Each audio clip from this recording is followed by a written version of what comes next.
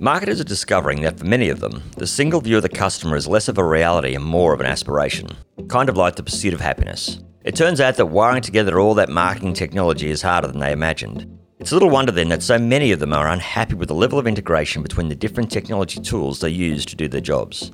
They've invested heavily and assembled their technology stacks to deliver cohesive customer journeys at scale. But simplicity isn't easy to achieve. And all those seamless customer experiences are delivered on platforms that are built from disparate systems and with data that's been stitched together. That's the issue we're going to explore in today's edition of ADMA Brave Marketing Podcast, the podcast where local and global industry leaders provide their perspective and opinion on the issues that affect the Australian marketing industry today. I'm Andrew Birmingham, the Editor-in-Chief of Which50.com. My guests include Tim Reed, the IT Manager of Campari in Australia, Simon O'Day, the founder of The Luminary, and Mark Bartz, the former CMO of retailer Showpo. And joining me later in our regular Resonate section, Alison Sainsbury from Sitecore. But to begin today, we asked ADMA's marketing lead, Jenny Williams, about the kinds of problems that disintegrated systems create for marketers. Well, the issue is that brands are increasingly competing for the quality of experiences that they offer and for customers' attention. So, how they might actually handle a query in the call centre, how to personalise the journey on a website, or even in the instance of a retail environment, how they can create or draw people in and create an experience that's absolutely amazing for the customer in store. And in order to do that, it's really important for marketers and for the business to have an end-to-end view of the customer. That might be enabled by how they access the data and then how they mine that data for insights so that they can ensure that the engagement with the customer reflects what they actually know about the customer. And then they need ultimately the data to be enabled by the software in order to make sure that that customer journey doesn't become fragmented and that the experience isn't sort of disillusioning or jarring for the consumer. So marketing and advertising technology were designed to solve these problems, but to what extent do marketers need to be technology experts? Look, I think brands have access to a lot of technology expertise. Some of that exists in-house within their own teams or their IT teams through partnership with their agencies. And, there's a need for a lot of subject matter expertise, both in terms of customer requirements and what sort of questions need to be asked. I think the challenges really are when it comes to delivering great customer experience particularly, is understanding what technology is available. And there are so many different platforms, what platforms to use, what are the challenges you're going to face in the deployment of those platforms, and then when you face those challenges, who you need to call upon in order to solve them. This podcast was brought to you by Sitecore. To learn more about the benefits of one-to-one marketing, get the Sitecore How-To Guide to Personalisation. Check the link in the description. To demonstrate the challenges that brands face getting an end-to-end view of the customer, we asked Campari's IT Manager Tim Reed how hard it is to create that integrated view, especially for a brand that works through other businesses. In Campari's case, that would include retail outlets or even bars. That's a huge challenge, actually. So when we've mapped out the consumer journey, and there are gaps in it where there are areas that we don't own. So we don't own that touch point of where you actually make the sale or you make the drink, or you have that experience in a storefront. So we have to use proxies for that. We have to partner for that, and some of the retailers are far more advanced than us. Some of them are less generous with sharing that data with us. But some of these new kind of e-commerce style things like Jimmy Brings and Booze Bud, they're much more open to having, I guess, an integrated digital journey with a wholesaler like us.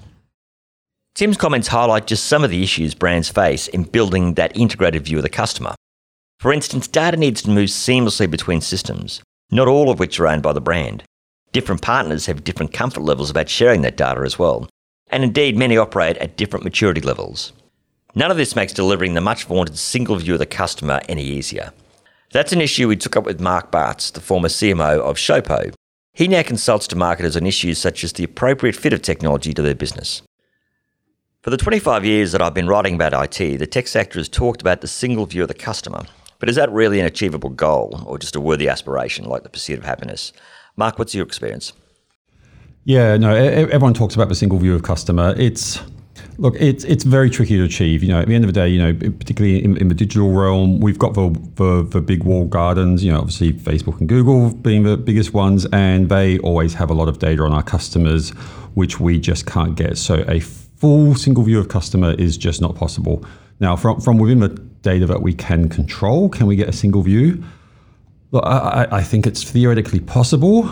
I don't know of anyone doing it, but yeah, I think it is possible to get there with enough work. I guess the big question is how much money are you prepared to spend at integration resources, and that tends to be a very, very expensive, time-consuming process, and then you have to start questioning what the return on investment of that stuff is. Research by Integrity released last August found that less than half marketers surveyed have a completely positive view about their MarTech stack, and 1 in 5 reported only negative things about it. Many complain that it's a convoluted mess and a never-ending state of construction. Now, marketers are increasingly involved in the tech stack decision, so surely this is a problem mark of their own making. People get sold a dream, but it doesn't quite live up to that in reality. And I think what people forget about is that there's a real need for the people and process. People just look at the technology and focus on the technology and think the technology is the solution. And the technology is just one part of a piece. It's like buying, you can get a Ferrari, but if you've got a terrible driver, it's still going to be a bad car and you're still not going to go anywhere very quickly. And that's what we see all the time. People get in the most amazing technology, don't have the people to back it up. But then, is it the marketer's fault? Well, it's challenging that there's very, very high expectations of marketing. There's very high expectations of what they need to do. And, there's a lot of vendors out there promising to fulfill those expectations. And to some extent, they do to varying degrees. And so, it's kind of marketers are kind of obliged to work with some of these technologies to make these things happen, even if it's in a half-assed way that doesn't quite work out properly at the end of the day. Have you been in a situation where you've solved a part of an integration problem, perhaps not the entire integration problem, but you've solved one part of it, and that's had an impact, a positive impact on the way the business worked? Yeah, absolutely. The more pieces you have talking to each other, the easier it gets, and it becomes almost like airs, like just something that's in the background you don't pay any attention to. When it's working well, it does work well, and the business just flies and goes really smoothly. And I have seen that, and it's a beautiful thing. I think it's very easy to forget about it when you have it, because it does just happen so transparently and so easily. So what's a reasonable expectation for a marketing leader to have about the level of integration they should find between technology these days? I think I was chatting with Simon O'Day a couple weeks ago on this very subject, and he was saying that, and I completely support this now, I believe his words were that you look at people first and process second and then technology last. And I think that's a really, really good way of approaching it. And so often people just say, here's the technology, make miracles happen, and it just doesn't work that way. Without the people and the process, the technology is useless. Mark mentioned Simon O'Day in his answer. We decided that was a good excuse to get Simon on the phone. He's the founder of The Luminary, a tech services business that helps brands make the most of their marketing technology. Simon, welcome to the show. Thank you so much, Andrew. Mark Bartz this morning name-dropped you earlier when we were chatting to him, and he referenced comments you made about the importance of focusing on people and process before you get too wrapped up in the technology. As that relates to the issue of integration, can you elaborate a bit on that point? Yeah, well, it's very nice of Mark. I think we've had conversations about this. I think this is a theme across technology in general, but as it relates to integrations, there's a lot of work that has to get done all the way through the stack with various departments and people. And so if you're a traditionalist and you're just driving the decision around a vendor or around a piece of technology that's doing with integrations, and you haven't sat down and mapped out the absolute business reasons for that and the processes behind it, the people behind it, and the capability necessary for it, it's doomed to fail, and you're going to be in that same cycle we've been in for the last 15, 20 years with a lot of different things in digital. And so Mark's absolutely right. Buying the tech is the easiest thing, and I will say that over and over again, because it's the people in the process and understanding it from a business point of view that wins. Fantastic. So, look, in an interview with Which 50 earlier this year, you said that the challenges of integration are the next natural step into the more and more data-driven work that marketers have to do. What did you mean by that? I've worked now for 20 years as we've emerged from digital, from offline to digital, and so on and so on. Data-driven marketing is now the bedrock of what I see as the most substantial uplift in any business, and marketing has to own that at a strategy outcomes level.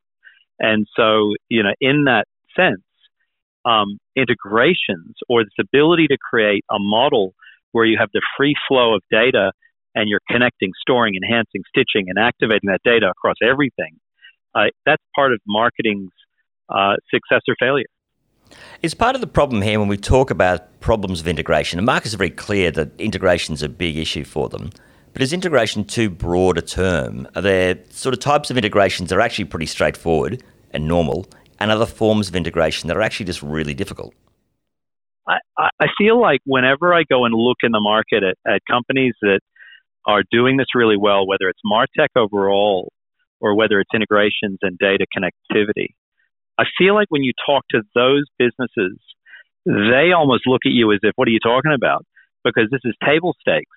You look at the betting industry and you look at how those organizations are fueling their success with understanding how data should flow through their businesses. They will look at you sideways if you say to them, are you linked integrations? Because they recognize for their marketing and customers and for what they want to do as businesses, this is table stakes. So where's the problem coming from then? I feel really strongly that the problem is coming from maybe a historic or a power play view around how you eventually bring a vendor or a piece of technology into an organization for the use in this space. And what I mean by that is nobody's really wrong, but there's this conflict between how marketers have tried to ingest technology and data as part of their core function and how IT have tried to work alongside them and in some cases, I guess, surpass them in the control. But actually, it's their inability to work mutualistically and understand why they're bringing data connectivity through their businesses. This podcast was brought to you by Sitecore. To learn more about the benefits of one-to-one marketing, get the Sitecore How-To Guide to Personalization. Check the link in the description. In each episode, we ask an executive from the sponsor, in this case Sitecore, to come in and tell us what resonated with them. Our guest today is Alison Sainsbury, a Senior Marketing Consultant. Welcome to the show, Alison. Thanks, Andrew. It's good to be back. So, Alison, what really stood out for you in this show? So there were a number of items which I actually resonated with really strongly. Companies want to compete on quality now and compete on CX.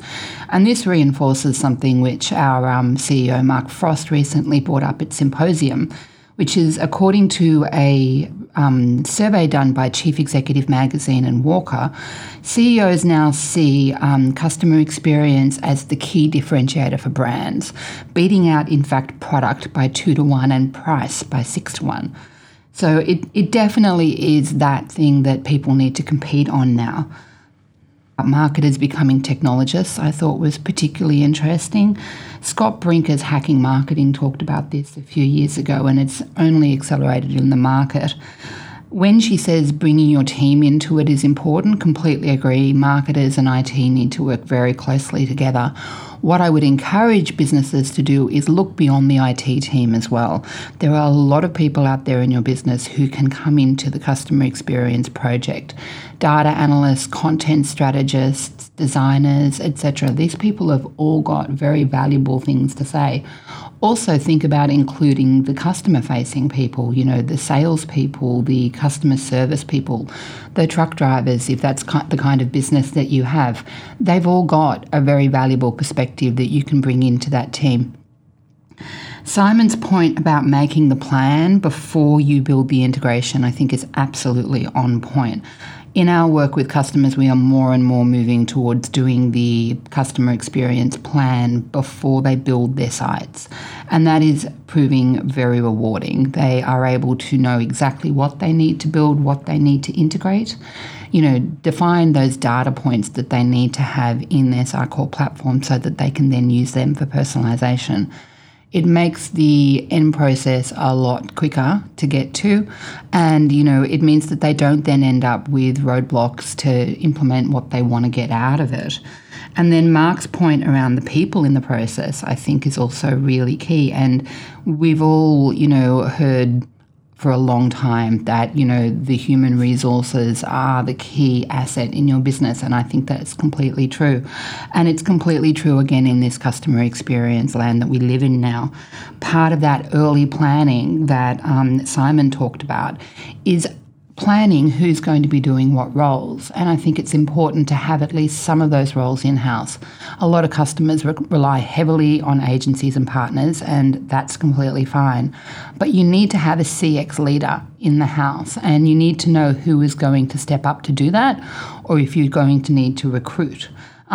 It's often a lot less hard than you think, and there's usually somebody who's very, very keen to do it. So getting those agencies and partners and services such as SBOSS involved can mean that those people can learn and grow, bring the other knowledge that they have from working in the business with you, and then, deliver on that customer experience vision and really drive it across the business. Thanks, Alison, for your insights, and thank you all for listening today. Next week, we'll be back with the final edition in this series, where we'll be examining the relationship between marketing and IT. Today's edition of ADMA Brave Marketing was produced by Joseph Brooks. I'm Andrew Birmingham. Goodbye.